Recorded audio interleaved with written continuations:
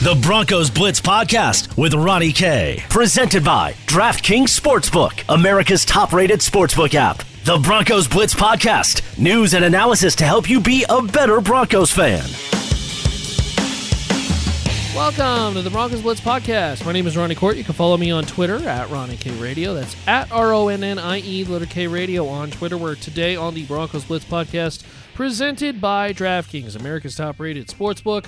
We're going to discuss the attendance for Week 3. All of a sudden, well, the fans coming back to the stands. We'll discuss that today on the podcast, and we'll preview the running back position. Phillip Lindsay, Melvin Gordon, Royce Freeman. How's this backfield going to look? How active will they be in the offense this year? That's going to be the running back preview as we continue on previewing each individual position leading up to Monday night, where, of course, the Denver Broncos and the Tennessee Titans will get things started, well, less than a week away, 6 days away from the home opener. And while the home opener not going to have fans in it, the big news today that the Denver Broncos, well, announcing with Governor Polis and the city that there will be 5,700 seats sold in pods and tickets available to Broncos fans, mostly gonna be season ticket holders,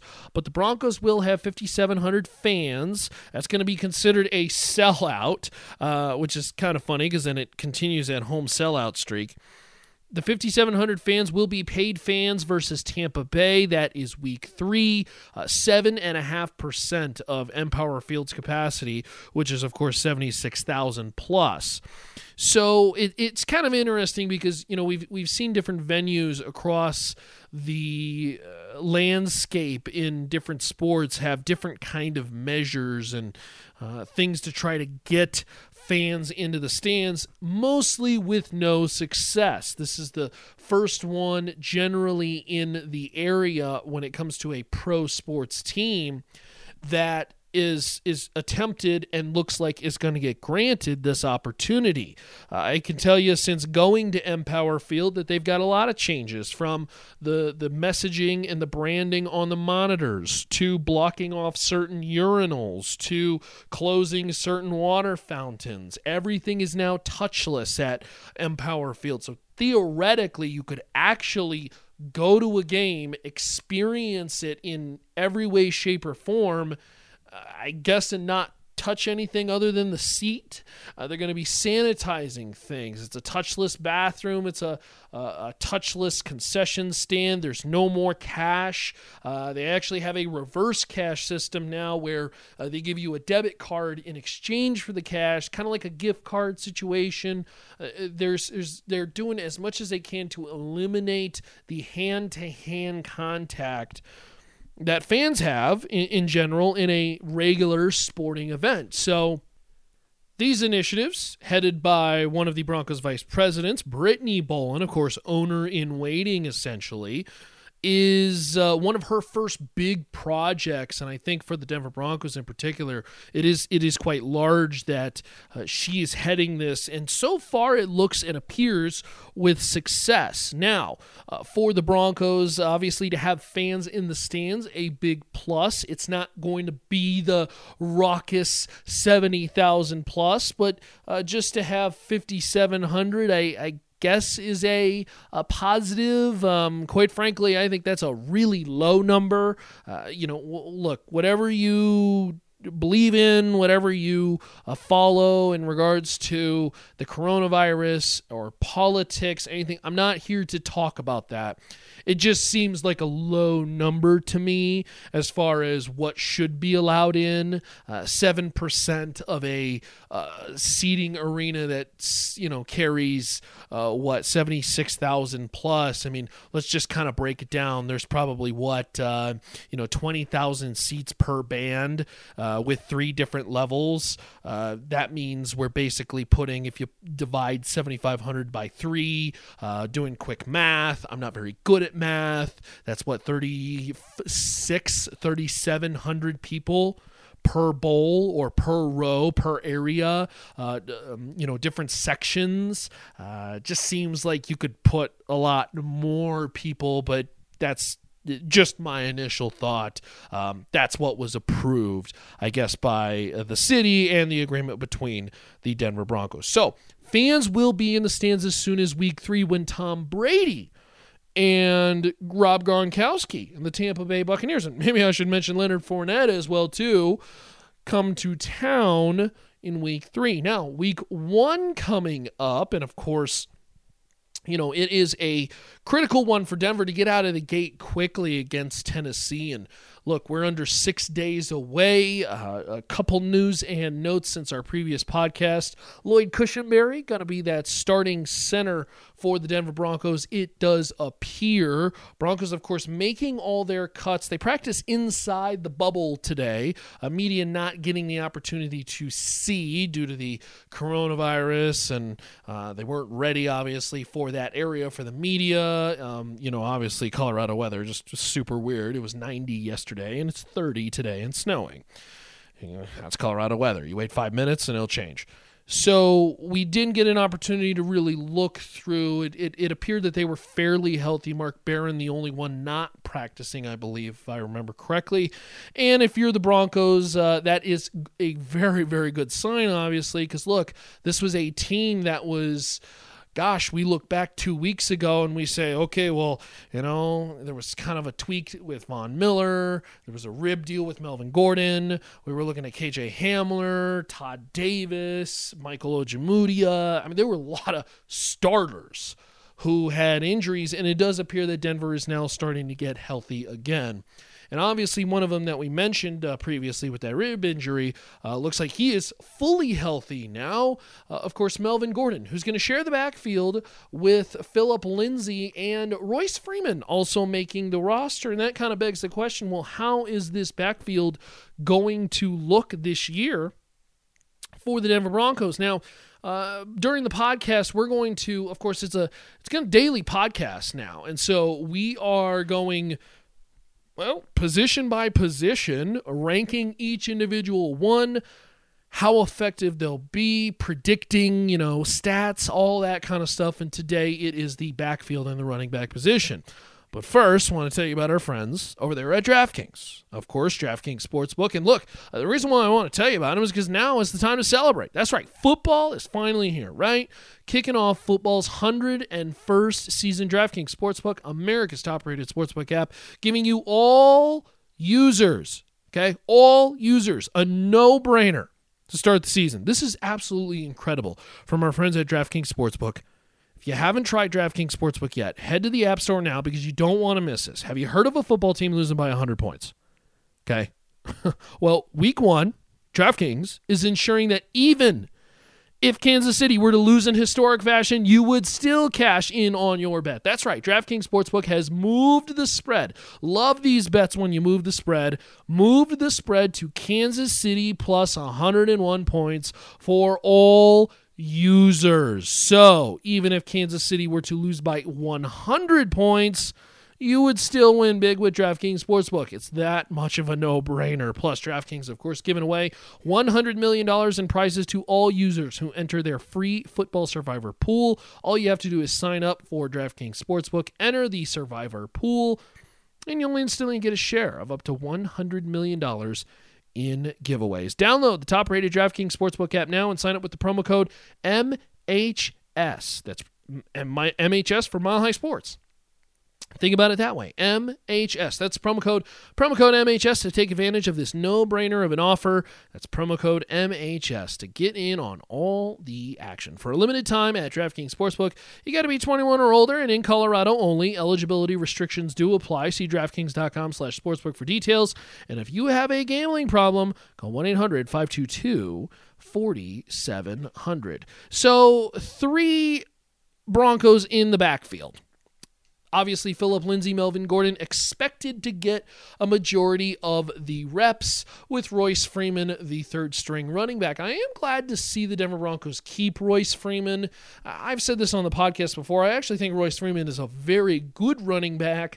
It just doesn't fit what they're trying to do. And on top of that, this is a player who is going to have a hard time breaking through between Melvin Gordon and Phillip Lindsay. That being said, there's still talent there. There's still somebody who who can rush for 4 yards, 4.5 yards, maybe even 5 yards a pop. And this is a guy who could be utilized on the goal line. I think that's where ideally you start to see him potentially vulture, you fantasy football owners, vulture those carries on the goal line, kind of used as a specialty, punch it in from the 1 yard line type back, and maybe on some of those critical 3rd and 1s where you've utilized Melvin Gordon, Phillip Lindsay a lot. And you know what? There may be an opportunity to kind of work in this 3-headed monster type deal. Because again, I think Royce Freeman's a very solid running back that, if a potential trade opportunity came along, I think Denver would be a team that considers that. I don't think you want to give away Royce Freeman by any means, but certainly this is a player that they're just not going to utilize as much as they should. He is better served elsewhere, but if you're Denver, you're also just not trying to give him away either. Now, of course, the 2 starters, and, we had this debate back and forth during training camp. And we've had it before training. We had it since Melvin Gordon was signed. Who's the guy? All right. Who's the head honcho in the film room? Who's the guy who is first up? Does there have to be a starter? Does there have to be a 1 and a 2? Can there not be a 1A and a 1A? Because I've said this before. This is a Denver Broncos offense that's going to be most productive when those 2 act as a tandem that is difficult to stop as a team, not the individual type running back. And I think players very much think this way, right? I think Phillip Lindsay is absolutely going to say, hey, if Melvin Gordon is killing it today and he's the hotter hand, then that's the case, and vice versa with Melvin Gordon. Whatever gets the win, that's the most important part. And I think players think that way, but fans always, look, you got to be divided. And I don't know why we have so much division. That's not only in sports, but just in general in life in this country. But that's another discussion for another podcast. This is a sports podcast. And, with what's going on with this backfield, I think the Denver Broncos are very well suited with these 2 in switching between them. And they do bring a little bit of differences. Even though Phillip Lindsay can run between the tackles, this is a guy that I think is better suited to bounce outside. I have to say, at training camp, when watching him, and there was a clear emphasis to try to get him involved in the passing game to see if he kind of could handle it. And there was a very clear answer from Phillip Lindsay, and it was a good one. He made every catch, yards after the catch, difficult catches. I mean, he was utilized just as Melvin Gordon was utilized. And I think that's where this becomes so valuable for Denver, because you don't want to get into that situation. Remember this is post Peyton Manning.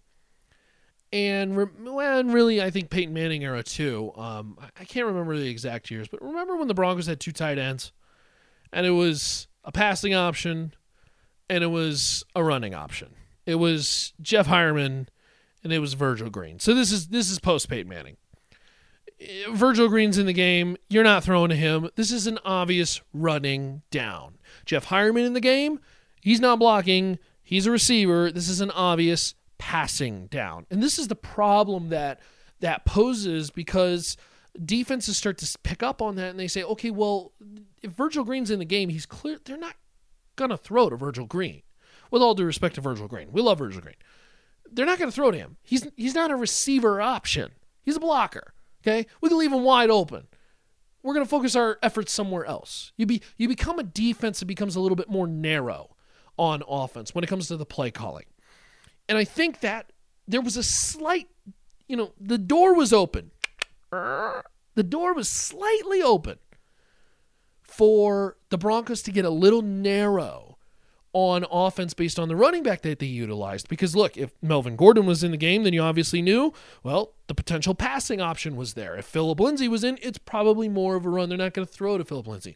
I think Phillip Lindsay has really answered the call to open that up now. So now you're not narrow. So when Phillip Lindsay enters the football game, now all of a sudden you're like, okay, well, Phillip Lindsay's in, but, we can't just think that he's going to run it right down the middle, because we know this cat can catch the football. Now, defenses may not think that, so that may actually give Phillip Lindsay some opportunities earlier in the year to kind of surprise some people.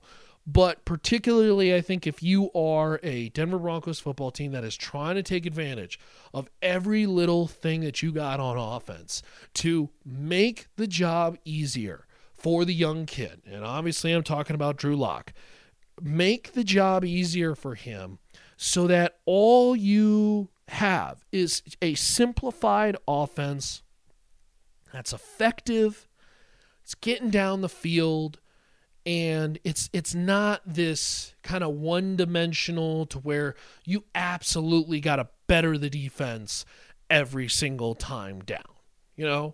Sometimes you catch them off guard because you got Phillip Lindsay swinging out, and maybe you get a mismatch, and the defense is thinking to themselves, like, I ain't going to throw to Phillip Lindsay, and they never have in the past. Well, all of a sudden, here comes Pat Shurmur's throwing on the running back all the time, and Phillip Lindsay's going for 30, 40 on a nice little wheel route. Those are the kind of things that, Denver could set themselves up for some just simple, easy pitch and catch type stuff by just being a little bit smarter. It's kind of that work smarter, not harder type mentality. I think there's going to be some opportunities here for the Denver Broncos to hit defenses, maybe on a second and short where you open up the playbook. And again, kind of same deal, open it up to everything. I mean, if it's second and short and Denver has the opportunity to really do anything, gosh, you're looking at, okay, maybe we're just looking to get the first down with Jerry Jeudy on a short little crosser. Maybe it's a short little curl route. We could send Cortland Sutton deep. Maybe it's a wheel route. Maybe we're running. You got everything at your disposal, and now all of a sudden you're keeping the defense playing slower. The defense plays slower now. They don't know exactly where to hone in on, and now you have the jump. Now you have the first reaction, and all of a sudden that changes how you can do things. That changes how quickly they react to you, and that gives you the upper hand moving forward. And if you continue to kind of push that aggression, now we're looking at it and say, okay, this could be a Broncos team that controls the tempo, controls the game on offense. And gosh, when was the last time we could say that? And that could be all set up just simply from the versatility of the running backs. Seriously, I really like this running back stable. I consider it very much a duo, borderline trio. I am not opposed to utilizing Royce Freeman when necessary. I think this is very much a three-headed monster, if you will, that the Denver Broncos really need to take advantage of. Don't just look at it and say, okay, well, Phillip Lindsay's our guy, Melvin Gordon's our receiver, and then Royce Freeman's maybe our goal line guy. Maybe Royce Freeman, he runs the ball a couple times early and kind of runs some guys over, and you got a feeling where this guy's trying to prove something. Maybe he's feeling it a little bit more, and you rotate him in the third quarter with fresh legs, and all of a sudden, maybe he's running guys over for 30, 40, 50 yards. Fantasy football owners ain't going to like this. But the running backs are not to be picked out of Denver. But you know what? If they're productive on the field and they're players that can allow the offense to be a little bit more flexible and can bring home more wins for Denver, boy, that's extremely valuable, and what a weapon to have in essentially his rookie year for Drew Lock. Could be a big, big deal. It's the Broncos Blitz podcast, of course, presented by DraftKings, America's top-rated sportsbook. If you have Broncos questions, we're always taking Broncos questions each and every day. And, of course, via email, you can email me, RonnieK@milehighsports.com. You can also tweet me at RonnieKRadio. Now, today on the podcast, I thought I would really quickly review some questions before we get out of here, because on the Twitter, I did ask the Broncos country, what's the biggest question surrounding the Broncos in 2020? And I got a lot of questions, and we're going to go over them here. Michael's just simply asked, can we beat KC? I think the short answer is no. I'm going to be honest with you. But I'll say this. Denver is closer than ever to beating Kansas City on a consistent basis. Just maybe not fully there. Could they steal a home game? Maybe. Road game? Still tough. Kimbert on Twitter says, the one question that I'm looking at is offensive tackle, offensive tackle, offensive tackle, and how that plays a huge part of Drew Lock's success. Very fair point. Colorado native sports girl says, did Elway do enough to reach the playoffs, or was he too stingy in some free agents? Thinking about middle linebackers right now, question mark. I think this is a very fair point. I think the Broncos got a little, they made these big moves to start, right? Like they come out of the gate and Graham Glasgow's on the team and A.J. Boye's on the team and Jarrell Casey and left and right and this and that. And then they kind of hung back a little bit. Justin Simmons in that contract discussion might have been a big case for it. Just understanding that, hey, we have a little bit more of an uncertain future with this COVID situation. Will we even have a team? There was a lot of uncertainty that may have played in a little bit more of a conservative thought process this offseason. So maybe that's what did it. Maybe it was just simple coincidence. I don't know. But certainly, I think a very solid observation from Colorado native sports girl.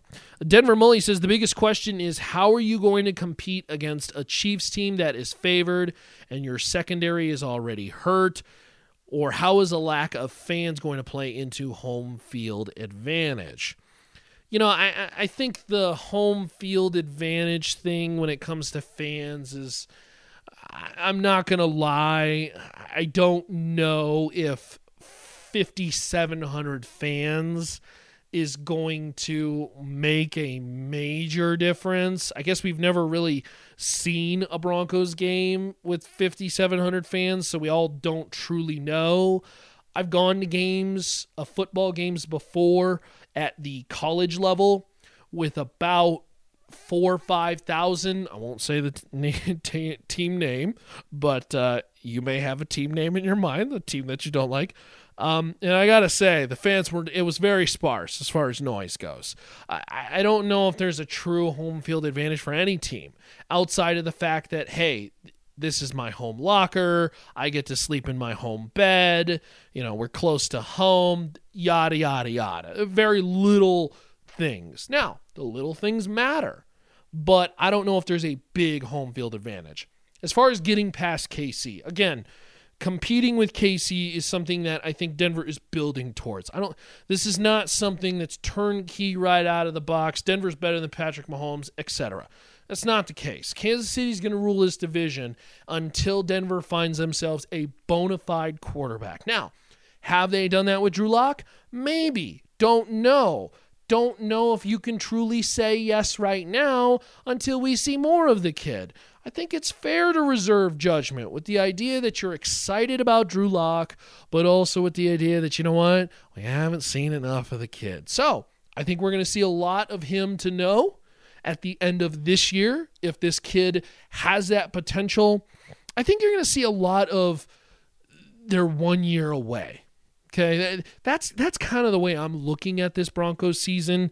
Is I think we're going to say at the end of the year that they have so much potential. They got so much young talent. They got some real good players who are still in their prime. They got, one or two positions that they got to plug. It's middle linebacker, it's corner, and then it's left tackle, and that's it. And then you like what they got at wide receiver. You like what they got at tight end and running back and quarterback. And the offensive line is shored up in the middle now in the interior. You obviously love what you got going on with the defense of Vic Fangio. I still think we're going to see this and say, okay, this is going to be the 1 year that they're just 1 year away. That's the hope, at least. So certainly interesting.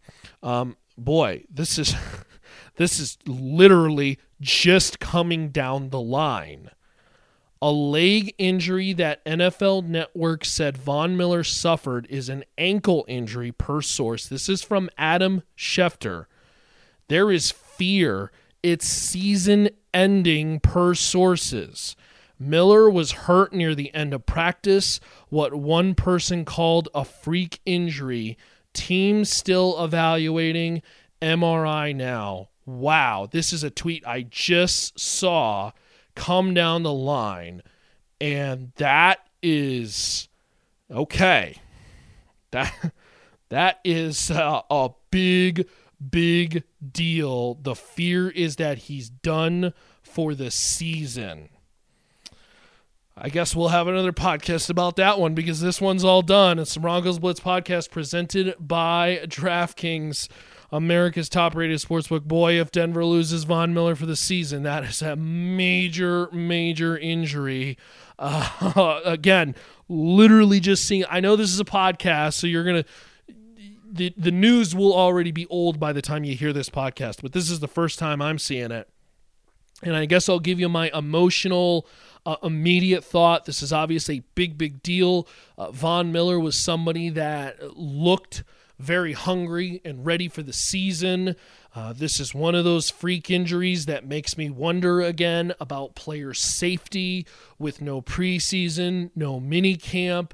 Seems like we've seen a lot of injuries so far to some key players. You hope that that's not tied together in some way. But obviously, just in general, injuries altogether, just they suck. They're the worst part of sports. And for Denver to lose their leader on defense like this, oh my goodness. Get ready, Malik Reed. Get ready, Jeremiah Atachu. Denver maybe dipping into free agency. This is a big deal and big news that just came down the line from ESPN as we are recording the Broncos Blitz podcast presented by DraftKings Sportsbook, America's top-rated sportsbook. So, big news. We will have to await the official word. For now, we are done for the podcast. So some late-breaking news, sneak it in there. You can find more info on the Broncos, of course, at milehighsports.com. You can follow me on Twitter at Ronnie K Radio. That's at RONNIE, letter K Radio on Twitter. And, of course, at milehighsports.com, where you can read up on the Broncos. Find archives of the Broncos Blitz podcast at milehighsports.com. That's milehighsports.com. Later, y'all. To listen to previous versions of the Broncos Blitz podcast, visit milehighsports.com or subscribe to the Broncos Blitz wherever you get your podcast.